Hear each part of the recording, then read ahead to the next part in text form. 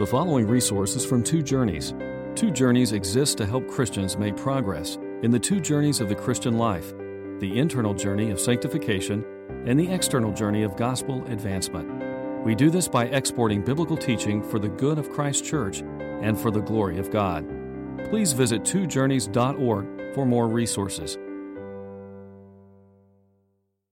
If you would look with me at Exodus 20 and verse 1. And God spoke all these words, I am the Lord your God who brought you out of Egypt, out of the land of slavery. You shall have no other gods before me. You shall not make for yourself an idol in the form of anything in heaven above, or on the earth beneath, or in the waters below. You shall not bow down to them or worship them, for I, the Lord your God, am a jealous God, punishing the children for the sin of the fathers to the third and fourth generation of those who hate me, but showing love to 1,000 generations of those who love me and keep my commandments. You shall not misuse the name of the Lord your God, for the Lord will not hold anyone guiltless who misuses his name. Remember the Sabbath day by keeping it holy. 6 days you shall labor and do all your work, but the seventh day is a Sabbath to the Lord your God. On it you shall not do any work, neither you nor your son or daughter, nor your manservant or maidservant, nor your animals, nor the alien within your gates. For in 6 days the Lord made the heavens and the earth, the sea and all that is in them. But he rested on the seventh day. Therefore the Lord blessed the Sabbath day and made it holy. Honor your father and mother, so that you may live long in the land the Lord your God is giving you. You shall not murder. You shall not commit adultery. You shall not steal. You shall not give false testimony against your neighbor. You shall not covet your neighbor's house. You shall not covet your neighbor's wife, or his manservant or maidservant, his ox or donkey, or anything that belongs to your neighbor. Tonight we are looking at the seventh commandment, which says, you shall not commit adultery. Back in 1895, H.G. Wells wrote a classic called The Time Traveler. It became The Time Machine.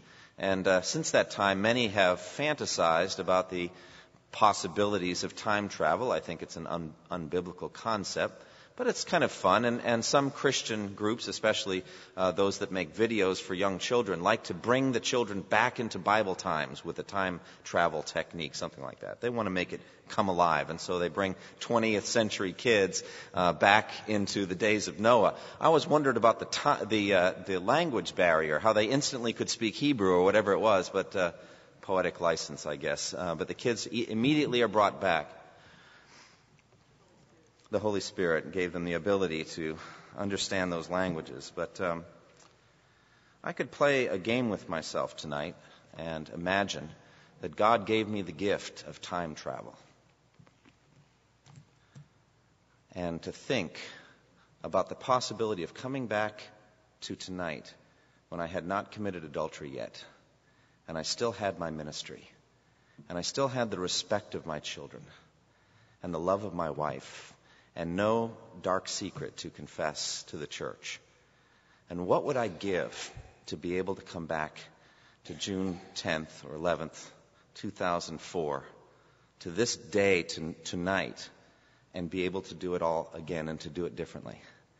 What would I pay for the privilege of a chance to do it again? And here I stand tonight, and I don't have anything to confess. God has been gracious and faithful to me over the 16 years of my marriage, and I have my ministry, and I have the respect of my children, and I have this chance. And many times I think about the cost of having to stand in front of you after having already stood in front of my family and confess the sin of adultery, and it's just too expensive. It's too devastatingly expensive. And if anybody thinks it isn't, all you have to do is read the life of King David and realize what would he have given to go back to that night when he walked out on the roof and saw Bathsheba bathing and said, no, we're not going to go there. We're not going to do that. And to turn around and go back inside and pray and ask God for strength in the day of testing, and then do whatever God led him to do. Some have guessed it would be to put on his armor and go join the armies out and fight. Whatever it was, it sure wasn't what he did that night. Now, some have looked at the story of David and said, look how gracious God is. And God was gracious to David. And he gave us Psalm 32, which was read. Blessed is the man whose transgressions are forgiven, whose sins are covered. Blessed is the man whose sin the Lord will not count against him in any way, and in whose spirit is no deceit. And so David really is a picture of the grace of God in action. But one preacher said, it's very easy to imitate David in his sin. It's not so easy to imitate David in his repentance. Because his repentance was a broken-hearted, genuine repentance to the core of his being that enabled him to write Psalm 51. Against you and you only have I sinned and done what is evil in your sight. It is very difficult to be that broken, that devastated. To have Shimei, for example, showering him and pelting him with dirt and rocks and insults, and for him to say God probably told him to do it, and to humble himself under that whole process when his son Absalom had risen in rebellion against him as a direct fulfillment of the curse that Nathan had spoken against him. You did this thing in secret, but I'll do this in broad daylight in front of all of Israel. The sword will never depart from your house because of what you've done in putting Uriah to death. And so I play a game with myself sometimes and think, what would it be like to stand in front of my wife and in front of my children and confess the sin of adultery? And I'm glad I don't have to do that tonight. Now, a pastor has to kind of walk a line all the time, and that's the difficulty here. Because it may be that I'm speaking to somebody who has committed that sin and who wonders, is it possible that there can be grace and mercy and forgiveness? And if you're so loaded on one side, protecting God's people from the sin ahead of time, as you should as a pastor, if you're so loaded on that side, you're going to crush somebody on the other side who wonders, is there any possibility of restoration for me? Whereas if you load it on the other side with the grace and mercy and forgiveness, some sinful thought is going to be fertilized and bear its wicked fruit in somebody's life, thinking, God will be gracious and forgiving, so I can go ahead and proceed with the thing my lust wants to do. That's the nature of the human heart. We sin no matter what it is God wants to do. If He wants to restore you, if He wants to be merciful to you, if He wants to bring you back into good, healthy fellowship with you, with Himself and with His church and with your wife or your husband and your children, He can do that. And He's done that again and again and again. He is a gracious God and very much able to cover sin and to restore people. And if it were not so, then who of us could stand before such a holy God? Who of us would have any hope whatsoever on Judgment Day? We would have none. But then on the other hand, how much I yearn to protect myself and those I love, my church, my brothers and sisters in Christ, from the devastation that comes from breaking this commandment. And so I'm willing to load up a little bit on the warning ahead of time, as the Scripture does, so that we do not sin in this way. And so I guess what I'm asking you to do is find in this message what you need. If you need grace and mercy and forgiveness, it's there through the genuine repentance that David went through in Psalm 32 and Psalm 51, and through the blood shed by Jesus Christ on the cross. It's there for you. If, on the other hand, you're dallying with sin and thinking about a relationship or some pattern of lust in your life and thinking that it's acceptable, it's all right, then find conviction and warning and put on the breastplate of righteousness and hold up the shield of faith and fight the good fight of faith. Whatever you need to find, you alone know. But I'm praying that God will use this message. I don't remember actually our vows, what they were exactly. I think I could have looked at the video. Maybe you have them written down.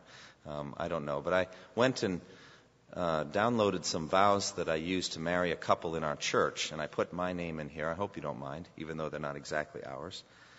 Do you, Andrew, take Christine to be your wedded wife, to live with her after God's ordinance in the holy estate of marriage? And do you promise before God and by His grace to love and comfort her, to exercise your headship as you submit to Christ, to protect and honor her, and, forsaking all others, to keep yourself only for her, as long as you both shall live? And I said I do. I made that promise. And God's going to hold me to it. And He's going to hold Christy to it because she made the same promise. You see, those words matter. And when I do premarital counseling, when I talk to people ahead of time, I say, you're going to speak these words, and God is going to hold you to them. He's going to hold you to them.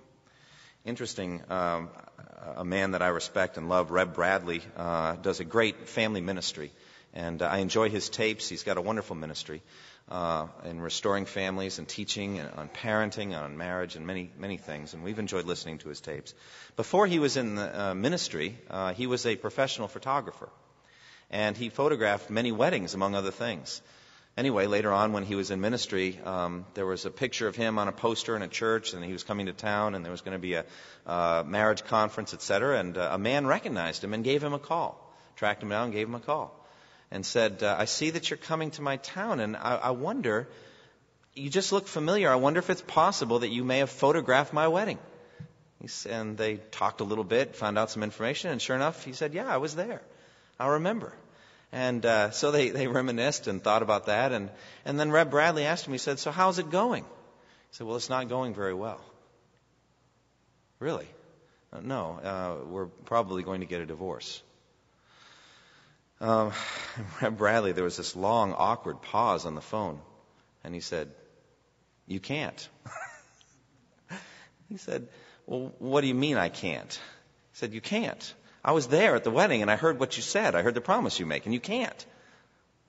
You know, I'm holding you to your promise. I was a witness. That's one of the reasons I was there, and the other people that were there. I know they're all wearing fancy clothes and tuxedos and dresses and all that, but they were really there as witnesses to hear what you would say to each other.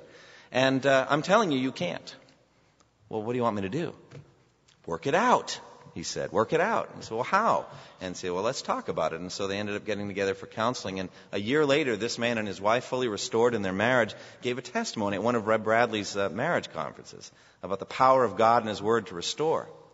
And this message tonight is not so much about divorce, but in the same way, I think Reb Bradley would stand over the shoulder of a man who's considering some kind of a illicit relationship, and he's going to say the same thing. You can't.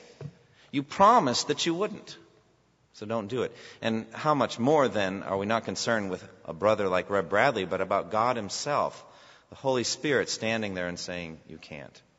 Now, the foundation of this commandment is the sanctity of marriage. You see, these 10 commandments are boundaries, really, borders that we cannot cross. And when we cross there, we are transgressing, we're jumping a fence. And so God puts a boundary here around marriage as a sacred thing, just as He puts a boundary around human life in the previous commandment, you shall not murder. He puts a boundary there and says, this is not for you to jump this fence. You don't have the right to take a human life. It's not your decision to end a human life. That's up to me. And so He puts a barrier, a boundary around the sanctity of human life in the 6th commandment. And so also in the 7th commandment, He puts a barrier, a boundary around the sanctity of the marriage relationship. That's the foundation of this commandment. You shall not commit adultery. Now, what is adultery? Well, it's marital relations with any, on the part of a married person, with any person who is not, that they are not married to. That's what adultery strictly is. But the more that the Scripture unfolds the whole area of adultery, you can see that it's far deeper than simply that.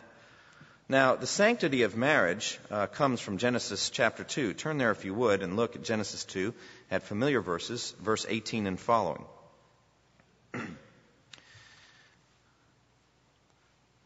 command, you shall not commit adultery, assumes, or at the center of it is, that God restricts sexual expression to the covenant relationship of marriage. And so what is commanded is directly, you shall not have sexual relations with anyone but your spouse, wife or husband. The foundation of that is in the origination of marriage. I feel that if Jesus were asked to teach on this, He would do what He did on the issue of divorce in Matthew 19. He would say, from the beginning, it was not so. From the beginning, He would go back to the beginning of marriage. And for us to understand it, that's what we should do as well. So in Genesis 2:18 it says, the Lord God said, it is not good for the man to be alone. I will make a helper suitable for him. Now the Lord God had formed out of the ground all the beasts of the field and all the birds of the air. He brought them to the man to see what he would name them. And whatever the man called each living creature, that was its name. So the man gave names to all the livestock, the birds of the air, the beasts of the field. But for Adam, no suitable helper was found. So the Lord God caused the man to fall into a deep sleep. And while he was sleeping, He took one of the man's ribs and closed up the place with flesh. Then the Lord God made a woman from the rib that He had taken out of the man, and He brought her to the man. The man said, "This is now bone of my bones and flesh of my flesh. She shall be called woman, for she was taken out of man." In verse 24 it says, "For this reason a man will leave his father and mother and be united to his wife, and they will become one flesh." Verse 25, "The man and his wife were both naked, and they felt no shame." And so the key concepts concerning marriage are this. It's one man and one woman united by God. Thus Jesus says in Matthew 19, "What God has joined together, let man not separate." They are united by God in a covenant relationship, commitment relationship, such that there are these titles, husband and wife. It says, it uses this word wife. The man will leave his father and mother and be united to his wife. And so there's a covenant relationship there of commitment. Now, the immediate purpose for this is the fulfillment of what we could call the cultural commission. It was the intention that God had that the human race should be fruitful and multiply and fill the earth with God's image. God had ordained in a very wonderful and mysterious way the combination of body and spirit that each human being is in the image of God should be replicated or reproduced through a sexual union of male and female within the sanctity or the protection of marriage. And so at the beginning in Genesis 1, he said, "Let us make man in our image and after our likeness, and let them rule over the fish of the sea and the birds of the air and the livestock and over all the earth and over all the creatures that move along the ground." So God created man in his own image. In the image of God he created him. Male and female he created them. And God blessed them and said to them, "Be fruitful and increase in number. Fill the earth and subdue it. Rule over the fish of the sea and the birds of the air and over every living creature that moves along the ground." So part of God's purpose for marriage was procreation, namely that there would be children, there would be offspring, and through the children the world would be filled with the image of God. Ultimately, as we've learned from Habakkuk, the world was to be filled with the knowledge of the glory of the Lord as the waters cover the sea. Of course, sin disrupted that, and now the gospel's doing the work, you see. The world is filled with his image, but not with his knowledge. And so the gospel chases after the biological reproduction with spiritual reproduction so that the job can get done. And the earth will be filled with the knowledge of the glory of the Lord as the waters cover the sea. But God's original purpose was in marriage that there would be children. And so it says in Malachi 2:15, "Has not the Lord made them one? In flesh and spirit they are his." And why one? Because he was seeking godly offspring. So that's at least in part. Now, that's not the only thing that God was doing with marriage. But we should not forget that that is a primary purpose. God is going to create eternal souls through marriages. Isn't that exciting? And so individual people who themselves can have an eternal relationship with God are coming up out of a marriage union. What an exciting thing. And now as we're getting as a culture more and more confused about what a marriage is or what it could be, and it's going to get ever more bizarre unless the salt becomes incredibly salty very soon.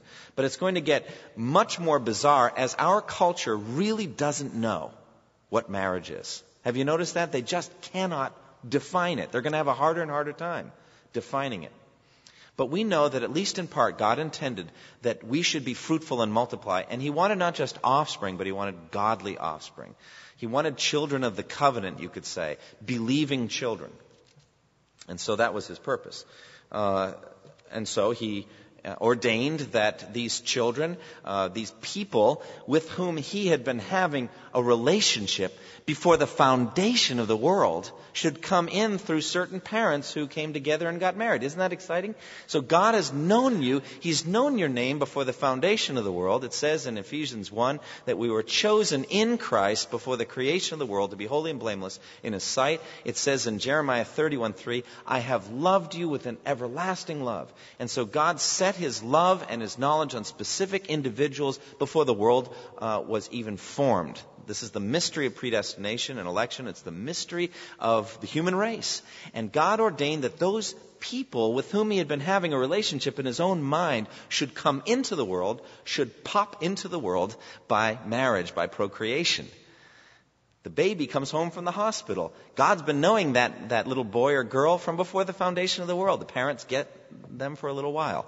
And it's a special thing. But it really is a relationship with God. And an eternal relationship it is once they come to faith in Christ. God ordained it through marriage. So that's his initial purpose. But there's also an ultimate spiritual purpose as well. And it's already hinted at here, but it has to do with the spiritual relationship between God and his church, between Christ and the church. It says in Ephesians 5:31 and 32, "For this reason a man will leave his father and mother and be united to his wife, and the two will become one flesh." This is a profound mystery, says Paul. But I'm talking about Christ and the church. This is a very interesting thing, isn't it? The perfect union between a husband and wife is a picture in some mysterious way. He says it's a profound mystery. It's a mysterious way, a picture of Christ and the church.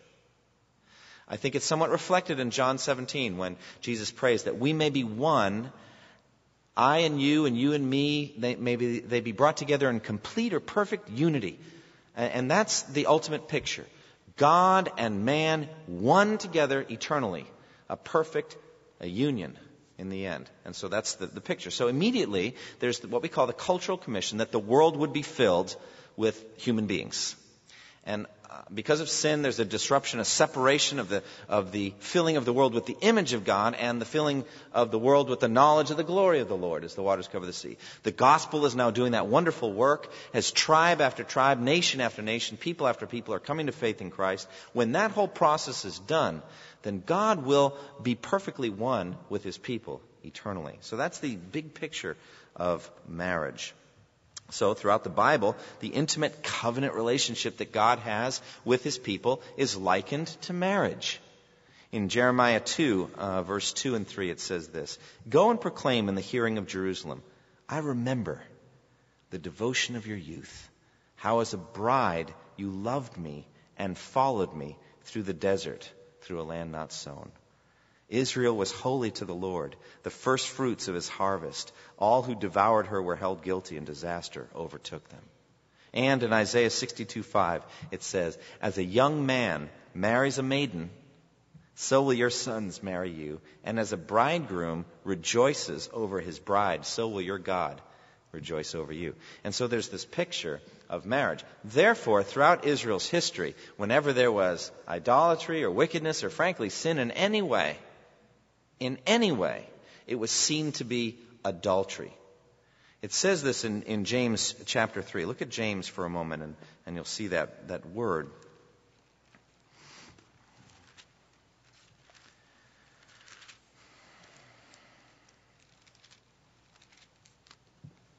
I'm sorry, James chapter 4 and verse 4. Actually, I want to begin at verse 1. It says, "What causes fights and quarrels among you? Don't they come from your desires that battle within you? You want something but don't get it. You kill and covet, but you cannot have what you want. You quarrel and fight. You do not have because you do not ask God. When you ask, you do not receive, because you ask with wrong motives that you may spend what you get on your pleasures." Now, James 4:4 says, "You adulterous people. You adulterous people. Don't you know that friendship with the world is hatred toward God? Anyone who chooses to be a friend of the world becomes an enemy of God. Or do you think the Scripture says without reason that the Spirit he caused to live in us envies intensely?" That word means, really, it's epithumia. It means lust, usually. But I read this that the Holy Spirit has a holy yearning or deep desire, as a husband would jealously over his wife, for us. And you know what that tells me? It tells me that adultery is a subset of adultery. Namely, when a man is not satisfied with his wife or a wife not satisfied with her husband and roams and violates God's law, it's because she's not satisfied or he's not satisfied with God first. And therefore, David is going to say, "Against you and you only have I sinned and done what is evil." It's that the man or the woman was not satisfied with God first, because God is the one who provided that spouse, you see. And so there are lots, therefore, of this kind of adultery. Coveting of any sort is a form of adultery. Materialism. Anything other than the kingdom is a form of adultery. But so also is this breaking of a marriage covenant. And that's why it's interesting in the Old Covenant, many times you can't tell if God's talking about the spiritual adultery, idolatry and all that, or an actual physical act done with temple prostitutes or whatever. I actually think it ended up being the same thing. When they were doing that, they were really committing adultery against God because they weren't satisfied with Him anymore. They were throwing off the normal relations with their spouses, and they were throwing off God Himself. And so the real issue is what's going on inside your heart. Are you content with God? I was in a counseling situation some time ago, and I spoke to a spouse and said, the reason you did this is you are no longer satisfied with Jesus. And I remember seeing the pain on that individual's face. It was very, very painful. And I was glad to see the pain because it meant that mattered. Okay? But I think that's the issue. All right? So we've already set the parameters here. Now, God established marriage, therefore, one man, one woman, united in a one flesh union for life. But then shortly thereafter, there came some serious attacks on marriage, one after the other. And if you were to read through the book of Genesis, you would start to see that marriage is really the focal point of so much of the devil's attack. We see it right away in Genesis 3 when the serpent comes and tempts Eve. She suborns or supplants the husband's place, kind of becomes his head, as it were, kind of leading her, whereas the husband should have been leading. And so that's an attack on the marriage there. And it has an immediate effect on their marriage as their eyes are open and they're ashamed and they're hiding from each other. That's the first attack, just sin in general. But shortly thereafter, there's a more direct or kind of open attack in Genesis 4:19, the attack of bigamy.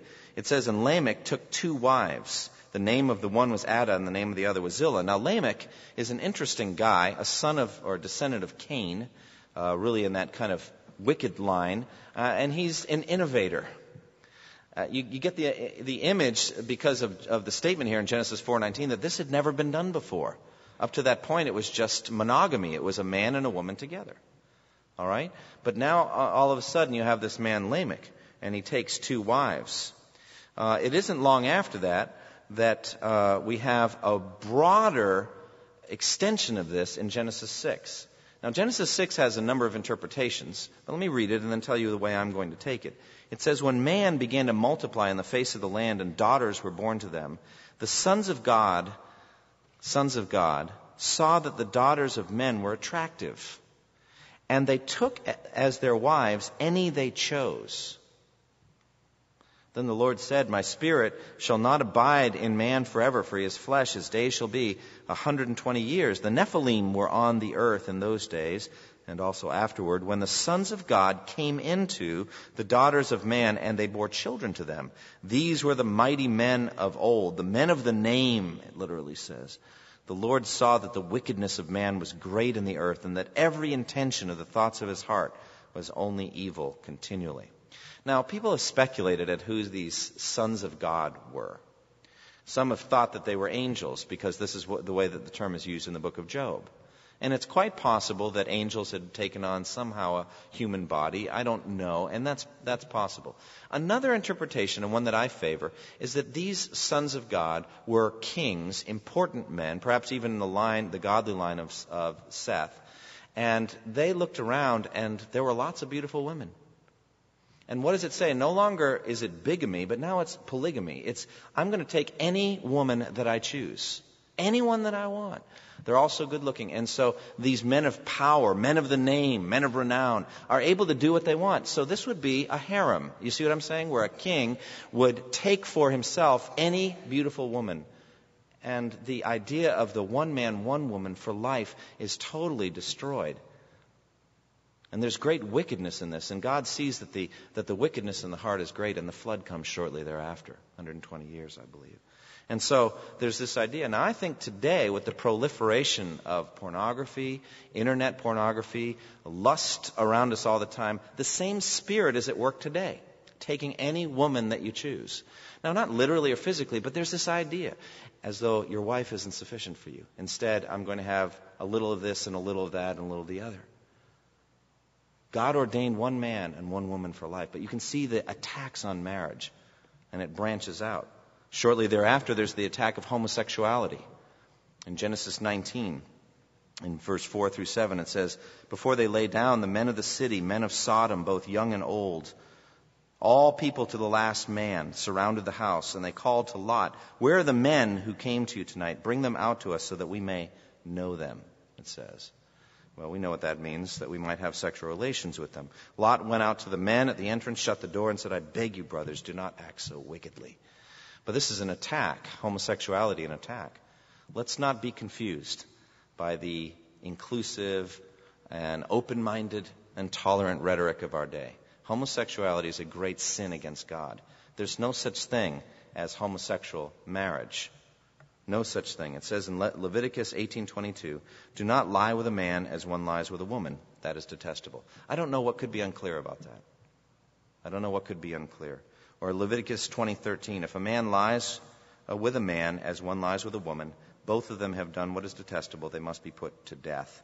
Their blood will be on their own heads." As Genesis continues to unfold, there's further attacks on marriage. In Genesis 34, Dinah is raped by one of the pagans in the area, Shechem, the son of Hamor, the prince of the land. He sees that Dinah's attractive, and he rapes her and takes her and wants to marry her. And that's an attack. And the outcome of that was the slaughter of that entire tribe by Simeon and the other brothers of Dinah. Then there's the attack of prostitution. They say concerning Dinah, "Should he treat our sister like a prostitute?" It's the first time the word appears in the Bible. Means that the concept has already occurred, namely that a person would give sexual intimacy for money. Again, a great attack on marriage. And so there's the account of Judah and Tamar, a very sordid account, and it ends up making it into Jesus' genealogy. By the way, it's remarkable the things that make it into Jesus' genealogy. Isn't it incredible to me? Lot and his daughters, Moab, and then Ruth the Moabitess, she makes it in. And it's a remarkable thing how the grace of God can cover all this sexual wickedness. And so God is a gracious God, but the attack of prostitution, the attack of adultery, as clearly is the focal point of our study tonight. Deuteronomy 22:22, "If a man is found lying with the wife of another man, both of them shall die. The man who lay with the woman and the woman, you shall purge the evil from Israel." And then after that, the attack of divorce. In Malachi 2:14 and following, it says, "You ask, why is the Lord turning away from us? It is because the Lord is acting," this is interesting, "as the witness between you and the wife of your youth, because you have broken faith with her, though she is your partner, the wife of your marriage covenant." It's so moving as you read this. God acting as witness. It's not just Reb Bradley. It's God saying, "I was there, and you spoke these words to me." "Has not the Lord made them one? In flesh and spirit they are his." And why one? Because he was seeking godly offspring. "So guard yourself in your spirit and do not break faith with the wife of your youth. I hate divorce, says the Lord God of Israel, and I hate a man's covering himself with violence as with his garment. So guard yourself in spirit and do not break faith." And there's the attack of fornication or premarital sex. Deuteronomy 22:13 through 21 give rules for dealing with a young woman who, once she's married, can give no evidence of her virginity. And so this is an attack. But Jesus, and we'll finish with this tonight, spoke to the heart of the matter. And in Matthew chapter 5, he speaks of the attack of lust. So turn there, if you would, in your scripture. Matthew 5.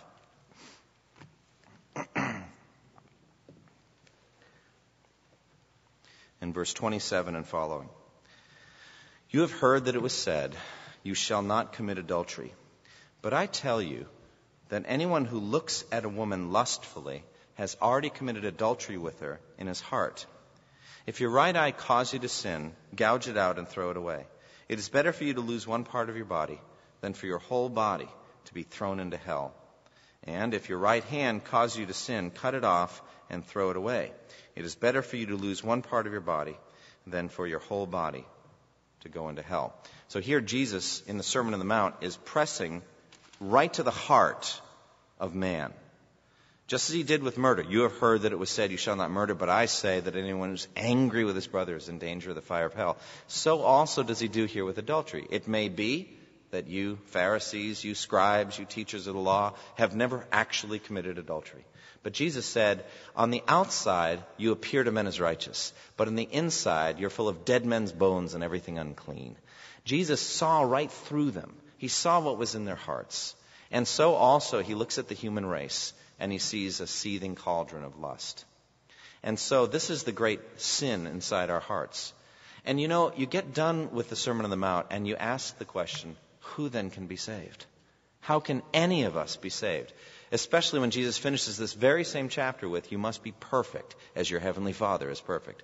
And so if the 10 Commandments weren't sufficient for you to bring you on your knees to the cross of Jesus Christ, then how about Jesus' legal commentary on the 10 Commandments? And I've said before in witnessing situations, the opinion of some obscure district judge on some law doesn't matter much. It may, but the opinion of the judge who's going to sit on your case concerning the law under which you're being tried, now that matters a lot.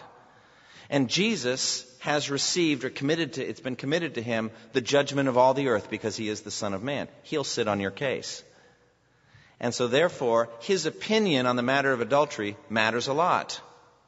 And it may not be enough that you have just not physically committed adultery. What about this matter of lust? And Jesus says, you've got to fight it with everything you have. If your eye caused you to sin, then gouge it out, throw it away. If your right hand caused you to sin, cut it off and throw it away. Now, God willing, next week I'll have a chance to talk more specifically about how we can fight this issue of lust. This is a great danger to the church. It's a danger in my life. If I didn't have Tinder in my own heart and find the world around me ablaze, I wouldn't worry so much.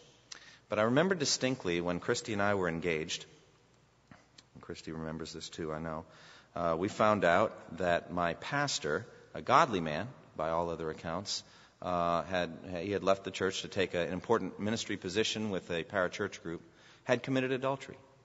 I was shocked. I felt like I'd been shot. It was so difficult for me to hear. And it wasn't so much, I didn't know him personally, but he was a great preacher and a great leader. One of the largest evangelical churches in New England, I think maybe the largest.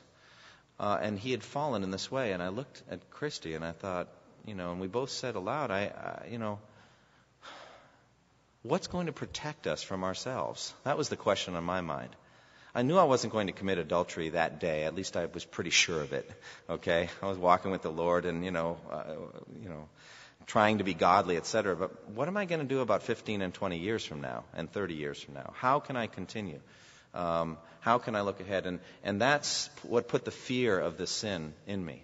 But God has shown me that his grace is sufficient to conquer each one of these temptations. And you make it the same way that Jesus said, one day at a time. Each day has enough evil of its own, he says. It's the devil that says, oh, you really? For the next 30 years, you're going to be perfectly sexually pure. That's not what you're commanded to do. He's commanding you to be pure right now. Right now, right here. And if God has brought you here tonight and you know that there's sin in your life, you know that there's issues of lust, sexual immorality, is there a relationship that's starting to form, maybe with somebody at work or a neighbor, maybe somebody that as a Christian you're counseling with or ministering to them and getting a little too close? How about your imaginations, the thoughts of your heart? What's going on inside here? It matters a great deal to God. Don't leave this building without confessing, turning away from that sin, resolving to walk in newness of life by the power of the Spirit. Thank you for listening to this resource from twojourneys.org. Feel free to use and share this content to spread the knowledge of God and build His kingdom. Only we ask that you do so for non-commercial purposes and in accordance with the copyright policy found at twojourneys.org. Two Journeys exists to help Christians make progress in the two journeys of the Christian life, the internal journey of sanctification and the external journey of gospel advancement. We do this by exporting biblical teaching for the good of Christ's church and for the glory of God.